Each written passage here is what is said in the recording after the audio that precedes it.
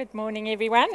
So it's a privilege to be able to share with you this morning, and my topic is love, the love of God, and I really trust that God would use me to impart to you some of His love, because it is the thing that is most important, and it's the thing that carries us, and I loved the worship and just the faith.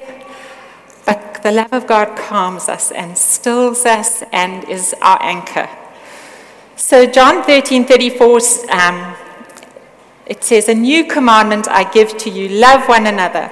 As I have loved you, so must you love one another. By this will all men know that you are my disciples, if you love one another." And this is at the Last Supper. So Judas has just left. Jesus has said, go away and do what you're going to do quickly. And now he's focusing on his other 11 disciples. And it's his last few hours with them. And this section is entitled, Jesus Predicts Peter's Denial. But just remember that those little titles in Scripture are not part of the canon of Scripture. They've been added, and they often can be unhelpful. So just read them circumspectly. But he's trying to tell them that he's going to die. And he says, where I go, you cannot come. But they really haven't got it yet. I mean, he's been telling them and telling them and telling them, and they just seem to never get it. So, of course, Peter says, I will lay down my life for you. And then Jesus says, yes, and predicts his denial. But positioned between Judas and Peter is this little pearl of the new covenant of Christ's blood and what it is to follow Christ. A new command I give to you, love one another. As I have loved you, so must you love one another. And by this will everyone know that you are my disciples, if you love one another. And the other day, my kids were fighting in the car, and I was saying, hey guys, we don't behave like this. We are God's children. We don't fight like this. We aren't selfish and rude and arrogant. And then I said to them, but how do people know that we're different? How do people know that we're God's children and that we're the disciples of Jesus? And they said, because we pray, or because we read the Bible, or we go to church. And I said, no, because we love one another. And we shouldn't need to tell people that we're Christians. We can tell them about Jesus and who we follow. If the circumstances permit, please tell them. Be very bold, as Corinthians says, in the hope that you have. But they should be able to see and feel God's love from us and through us. So what does the world say about love? And I was a teenager in the 80s, so this is the 80s playlist. But Tina Turner came up with what's love got to do with it? What's love but a second-hand emotion? The world is pretty useless at defining love. And it brought to mind that Hindu guru that goes around hugging people. Her name, they call her Amma, and she travels the world making lots of money with queues and queues of people that just come to get a hug from her. And I just thought, how desperate is this world for love? They are just looking in all the wrong places. Bev van der Walt, one of our beautiful friends and leaders in this church, many years ago, her husband left her. And I was in a ladies group with her, and she said, Trevor fell out of love with God, and so he fell out of love with me. And it was so profound to me that we are utterly bankrupt without the love of God. We can't love without God's love. But freely we have received, and so freely we can give. Love is central to the whole of Scripture. 1 John 4 is just so profound about God is love. In verse 7 it says, Dear friends, let us love one another, for love comes from God. Everyone who loves has been born of God and knows God. Whoever does not love does not know God, because God is love. This is how God showed his love among us. He sent his one and only Son into the world that we might live through him. Verse 10, this is love, not that we love God, but that he loved us and sent his Son as an atoning sacrifice for our sins. Verse 15 says, if anyone acknowledges that Jesus is the Son of God, God lives in them and they in God. And so we know and rely on this love that God has for us. God is love. Whoever lives in love lives in God and God in them. This is how love is made complete among us, so that we will have confidence on the day of judgment. In this world we are like Jesus. There is no fear in love, but perfect love drives out fear, because fear has to do with punishment. The one who fears is not made perfect in love. We love because he first loved us. And this is the love of God, this agape, self-sacrificing love of God. 1 Corinthians 13:4, love is patient, love is kind, it does not envy, it does not boast, it is not proud, it does not dishonor others, it is not self-seeking, it is not easily angered, it keeps no record of wrongs. Love does not delight in evil, but rejoices with the truth. It always protects, always trusts, always hopes, and always perseveres. And verse 13, now these three remain, faith, hope, and love. But the greatest of these is love. Sometimes we sit with our children and we say, let's just be quiet for a minute or two and let's hear what the Holy Spirit is saying to us. And we go around after some silence and we say, what is God saying? And sometimes somebody says, no, God didn't say anything, and that's absolutely fine. But it's always so encouraging to hear God speaking through our family. And the one day I heard God say, I love you, I love you, I love you, I love you, I love you. And Michael goes, Mom, he always says that to you. And I said, well, because I need to hear it. I obviously need to hear it more. It's the most comforting thing in the world to hear that God loves you. And it brings peace and comfort and confidence. So do we let God love us? Do we remember that his love for us has nothing to do with our performance or our holiness? I loved the word that came. Romans 5:8 said, God demonstrated his love for us in this. While we were sinners, Christ died for us. It has nothing to do with how you're feeling or what you've done. It is a gift from God. And I love the Old Testament scriptures. There's this recurring, beautiful phrase that's repeated over and over. It's in Chronicles, it's in Ezra, it's in Jeremiah. Psalm 136 was a prayer meeting, and then there's also Psalm 100, 106, 107, 118. It just is this recurring theme. And it says, give thanks to the Lord, for he is God. His love endures forever. And it's if you read different translations and they come out differently, it's because it's hard to get to the root of that Hebrew or the Greek. And so if we read the ESV, it says, his steadfast love endures forever. The New Living Translation says, his faithful love endures forever. The King James says, his mercy endures forever. New American Standard says, his loving kindness is everlasting. It is such a beautiful thing. And another favorite psalm of mine, and I'd love that song by Third Day, Psalm 36, verses 5-7. It says, your love, O Lord, reaches to the heaven, your faithfulness to the skies. Your righteousness is like the highest mountains. Your justice is like the deep. You, Lord, preserve both people and animals. How priceless is your unfailing love, O God. People take refuge in the shelter of your wings. Or the ESV says, how precious is your steadfast love, O God. The children of mankind take refuge in the shelter of your wings. And another beautiful way that God describes himself in Exodus 34, verses 6 and 7, Moses comes up the mountain to get the 10 Commandments again because he threw down the tablets because he was so frustrated leading God's people.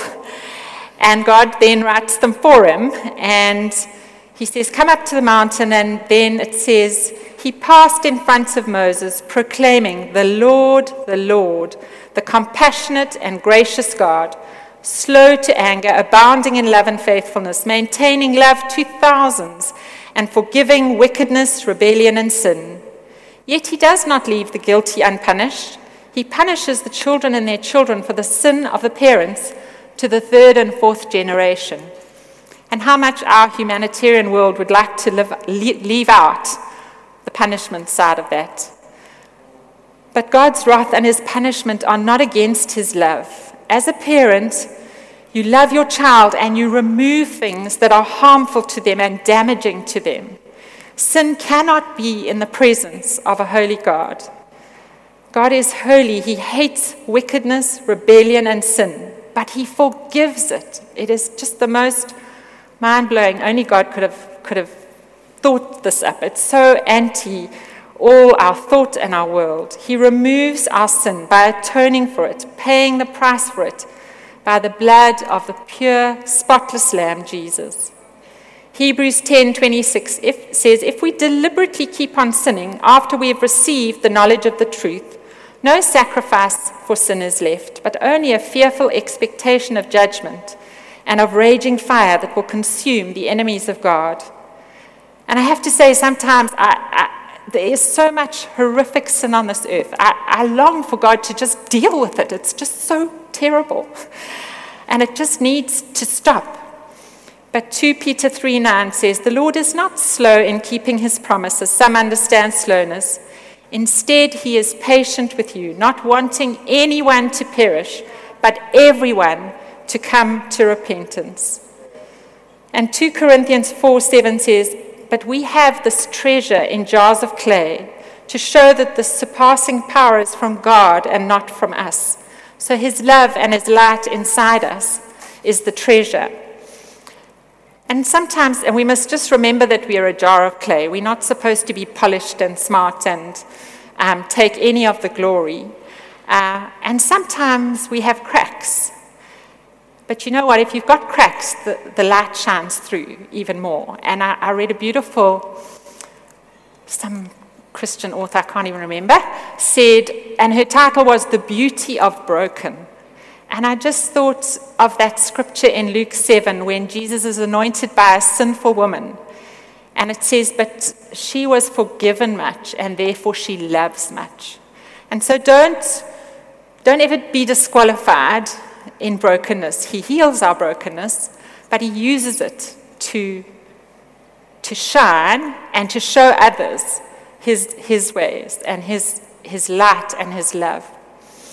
Lamentations 3:22 and 23, I think many people have shared this in their devotions over the last time.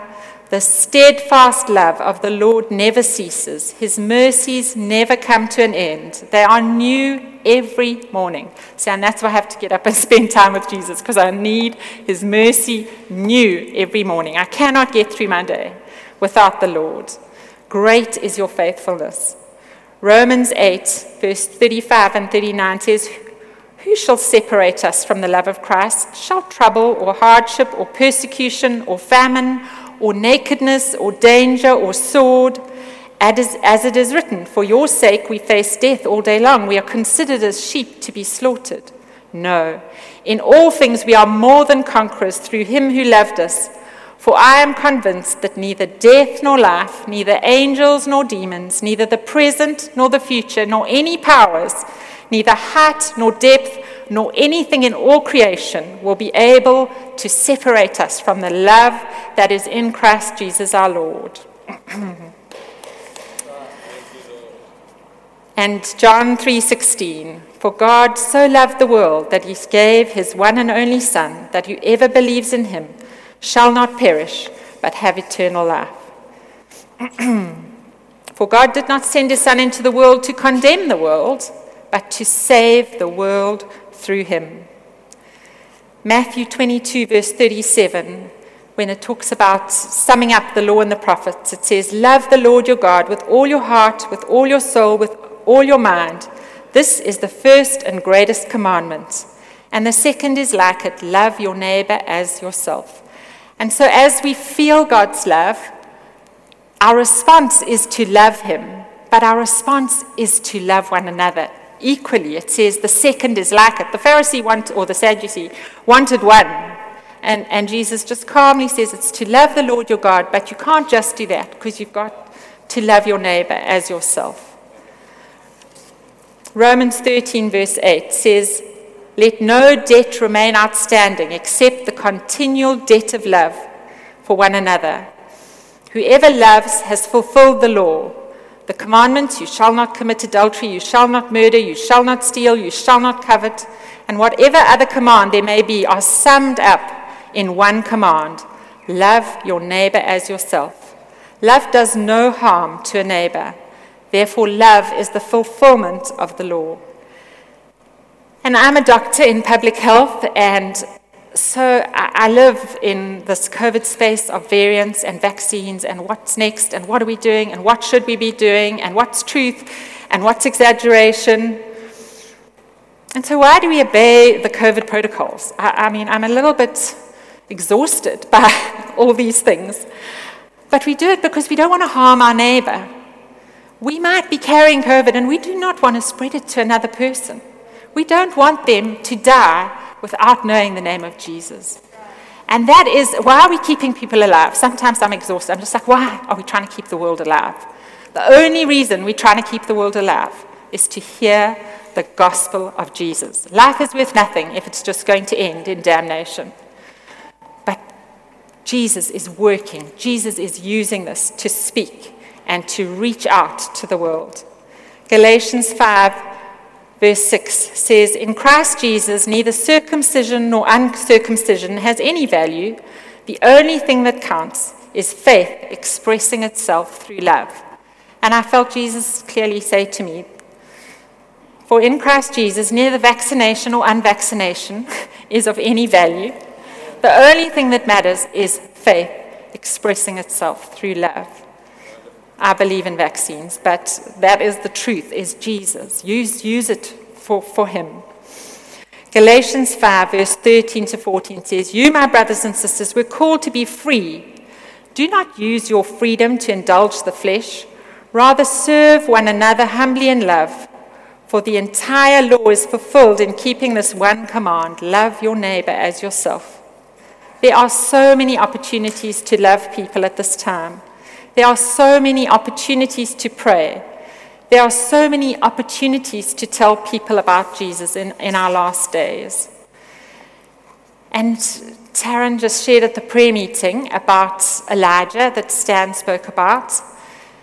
And it is so hard to understand how such a beautiful young life seems to have been taken from us. But I remembered when Paul and I were, many years ago, we had a guy who we were going to do his wedding, and he committed suicide in the church. And Jesus just took me to this Isaiah scripture. And I just, when there are things like this that I can't understand, I'm always comforted by this. Isaiah 57, verse 1 and 2 says, "The righteous perish and no one takes to heart. The devout are taken away and no one understands that the righteous are taken away to be spared from evil. Those who walk uprightly enter into peace. They find rest as they lie in death." And so we can't understand these things. And it added to my playlist, my 80s playlist, Only the Good Die Young, from old Bruce Springsteen. But we can't understand these things. But God's word is true, and God's word is powerful. And it says in Philippians 1:21, "To live is Christ, to die is gain." We don't fear death. We shouldn't fear death. We are hungry for heaven. Our fight is not against flesh and blood. It's against the powers and principalities of this in the heavenly realms. Ephesians 6 says, "For we do not wrestle against flesh and blood, but against the rulers, against the authorities, against the cosmic powers over this present darkness, against the spiritual forces of evil in heavenly places." And I checked with Sam, and he's happy for me to share, but our middle son, Sam, was in hospital last year. He had 3 operations for a burst appendix. It was the most trying time. It was in the tight lockdown of May last year. And we could just pray. It was the hardest thing. We literally left him in the car park in the middle of the night and handed him over to strangers because I knew that what was in his body needed surgery. And it was just a fight. It must have gone on for, 6 weeks. And he ended up having surgery after surgery after surgery, 3 surgeries. We could barely visit him. Every now and again, I'd sneak in and say, I'm a doctor. Then they'd push me out again and say, no visitors allowed. And after the 3rd surgery, he was in ICU. And we were just praying and calling out to God. And I was sitting there next to his bed, and I felt Jesus, because I kept saying, Lord, what is this? I mean, I know the physical. I know all the complications. I know the medical side of it. But I was like, Lord, what is the principality and power here? What are we dealing with? And I felt God say, count out 100 demons. So I was like, okay, Lord, let's try this. So I literally started just 1, 2, and it was like flags joined together. And I kind of just 1, 2, 3, and I just kept counting, and these colored flags just left his body. And as it got to 91, 92, they started looking a bit gross and horrible. And I got to 100, and I was like, okay, Lord, that's that. And it was late, 8 o'clock. I said, I'm going to go home now, boy, but I prayed, and you're going to be fine. And I went home, and he started vomiting again. And he phoned me, he said, Mom, I've started vomiting. And I was just so indignant. And I said to Paul, I'm going back to pray. I said, there's still something there. I feel there's still something there. And I got to the hospital. It was now late, 8:30, 9, and they wouldn't let me in. They said, the hospital's locked down. You're not allowed in. You shouldn't have been in anyway. And I had this talk to the matron in charge. So I phoned Sam. I said, boy, I'm going to come and park my car outside the ICU window, and I'm going to pray. And I was excited. It was so weird. I had this spiritual excitement in me. And I just called out to God. And I could see the window and I knew he was just there. And I saw this revolting creature fall out the window, run across the road, and leave. And it was so powerful. And it was this, I had drawn a picture as a child. I copied a picture from a book, and that's the only thing I could remember, but this absolute deliverance.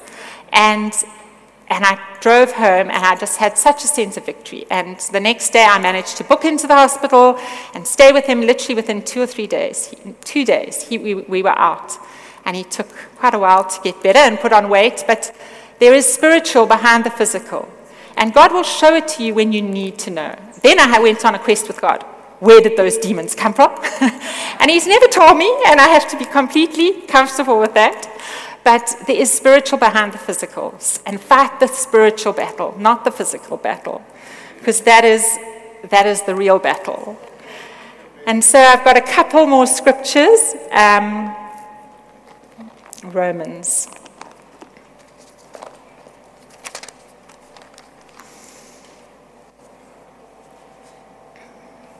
Romans 5. Therefore, since we have been justified through faith, we have peace with God through our Lord Jesus Christ. Through him we have gained access by faith into this grace in which we now stand, and we rejoice in the hope of the glory of God. Not only so, but we also rejoice in our sufferings, because we know that suffering produces perseverance, perseverance, character, and character, hope. And hope does not disappoint us, because God has poured out his love into our hearts by the Holy Spirit who he has given us. And I kept having this phrase, the love of God is shed abroad in our hearts. And that's from the King James. The love of God is shed abroad in our hearts. And Psalm 33 is just another beautiful scripture about waiting in hope. We wait in hope for the Lord. He is our help and our shield. In him our hearts rejoice, for we trust in his holy name. May your unfailing love rest upon us, O Lord, even as we put our hope in you. And that is my prayer, that his love would rest upon us as we put our hope in you.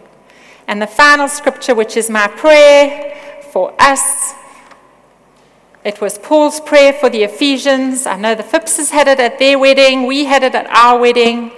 But it is just the most incredible prayer. For this reason, I kneel before the Father, from whom his whole family and in earth and heaven derives its name. I'm going to kneel, sorry. For this reason I kneel before the Father, from whom the whole family in earth and heaven derives its name. I pray that out of his glorious riches he may strengthen you with power in his innermost being, in your innermost being, through the Spirit, so that Christ may dwell in your hearts through faith. And I pray that you, being rooted and established in love, may have power, together with all the saints, to grasp how wide and long and high and deep is the love of Christ, and to know this love that surpasses knowledge, that you may be filled to the measure of the fullness of God. Now to him who is able to do immeasurably more than we can ask or imagine, according to his power that is at work within us, to him be glory in the church and in Christ Jesus throughout all generations, forever and ever. Amen.